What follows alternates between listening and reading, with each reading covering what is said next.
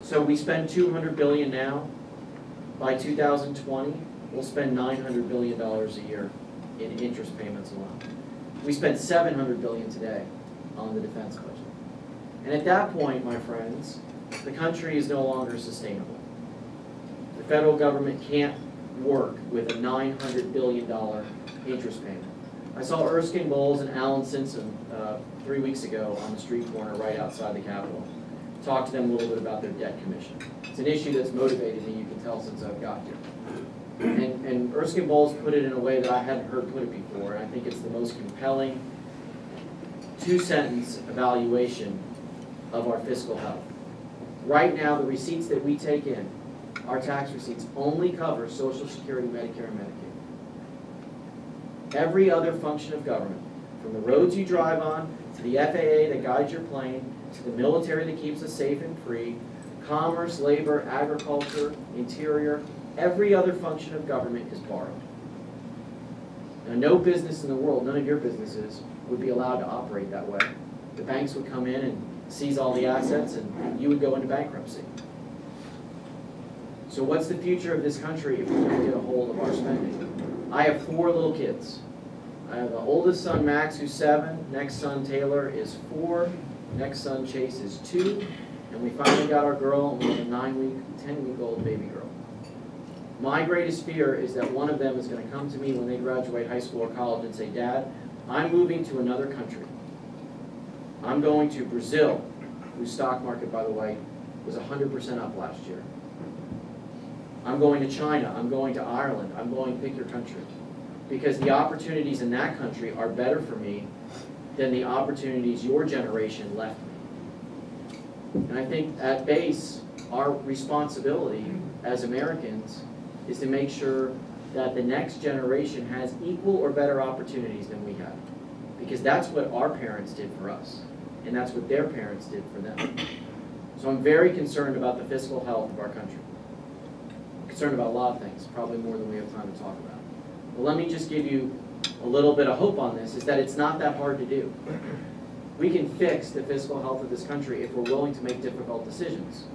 In Florida, our legislative leaders have cut $7 billion from a once $73 billion budget. Now, $7 billion in Washington, D.C. is a rounding error, but that's real money in Florida. And how did they do it? They sat around a room because they had to, and they had to make priority decisions. And they asked their agencies to cut 10% and use that 10% to pay against their lack of revenue. I have a proposal, it's called the 2007 solution, where we would go back to 2007 level spending, and we would cap that spending for 10 years. Why would we do that? Why can we do that? Well, 2007 was the last year of the boom. If you go back to Florida, or I suspect any place in this country, and ask people, except for Washington, would you like to make as much money as you made in 2007? In Florida, when I ask that question, people nod their heads, because they made more in 2007 than they make today.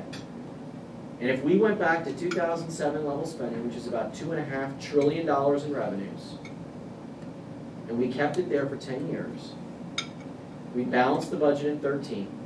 Instead of having a $22 trillion debt in 20, we have a $6 trillion debt. We cut it in half. And we keep the Bush tax cuts and all the other tax issues and cuts that he was able to put in place. So it's not that hard to do if we have the courage of our convictions. And I know we can do it. We've done harder things in this country. We fought 2 wars against Nazi Germany, against Imperial Japan. We put a man on the moon. We can do this if we send the right people to Washington. And I think this November, you're going to see a lot more of the right people get elected. But it's not just a Democrat issue. It's not just a Republican issue. It's a moral issue.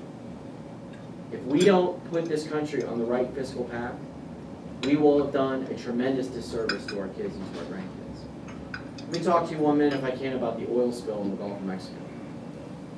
We are hopeful, reports out last evening, that BP believes that they're going to be able to, if not completely, almost completely control the spill in the next 48 hours. That would be the best news that any of us have heard in 48 days.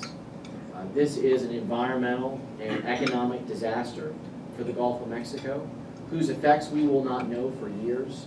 What you see on top of the water is not all that's going on. There are plumes of oil that reach out in ways that we don't yet understand, but the University of South Florida sent electronic subsea equipment yesterday out into the ocean and found traces of oil in places that are not reflected when you look at the visuals on top of the water. I was in Pensacola, furthermost west city in Florida, in the Panhandle, Saturday, and although the beaches are still beautiful and people were out there playing and enjoying them, you would walk and find these gloopy, sludge-like pieces of liquidy tar on the beach. And that's very disconcerting. It's very disconcerting for our economy because people are canceling their reservations. They are not going on charter boats to go fishing. The fish houses are canceling their orders, more based on perception now than based on reality. But how long will that last? And we worry about that oil getting into the loop current, which is a current that exists in the Gulf of Mexico that eventually brings it through the Keys and could, even if it continued, bring it up the Atlantic side. Florida is tremendously dependent upon the more than 80 million people who come to Florida each year as tourists. And if they don't come, what's that going to do to an economy that already has 12% unemployment, second worst in the country in foreclosures, and number one in being behind on payments? And Michael will tell you, because they track this, you know, how many disconnects there are, how many late payments there are. From the folks I talked to from Michael's firm, it has been getting better. We are seeing good signs. The Carnival Cruise Line people tell me that more people are booking cruises than ever before.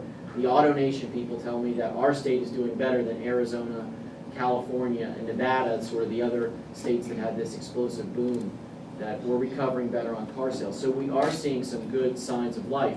But this oil spill has the chance, when we're just sort of getting off the ground, to crash us back down. So we're very vigilant about it. I think that the administration has done a pathetic job of responding to this spill. They were caught flat-footed. The president seems less than concerned. And I've asked for him to spend a heck of a lot more time in the Gulf of Mexico. We as Floridians know about how to deal with disasters because we've had so many hurricanes run through our state. And when Jeb Bush was governor, he was on the ground 12, 14 hours a day, weeks after weeks after weeks. I was in the Attorney General's office. I was in the Emergency Operations Center with him. And he was the kind of leader that inspired confidence. And when people came to him and said, no, we can't get that done, he would push and make them get it done. And we need to see that out of the president. He can't stay up here and get a briefing in the cabinet room and expect that he's going to push people. Yesterday he said, and I'll say it here because we're among adults, that he was going to kick some ass. Which one I don't think is an appropriate comment for the President of the United States. I remember Roosevelt saying we were going to kick Hitler's ass. But he hasn't even talked to Tony Hayward, who's the CEO of BP, so I'm not sure whose ass he's going to kick. But we've seen the lack of an emotive gene in this president. And I want to see him down there on the Gulf leading. He's a bright guy. And the President of the United States gets down there and pushes to get something done. Obstacles will be overcome. Now, hopefully, we're going to find out that this solution has worked. But I think that for a president who criticized President Bush during Katrina, saying he was half-hearted and did half measures, I think that indictment rings pretty true for this administration in this disaster. But we will remain hopeful. We still have the most beautiful beaches in the world.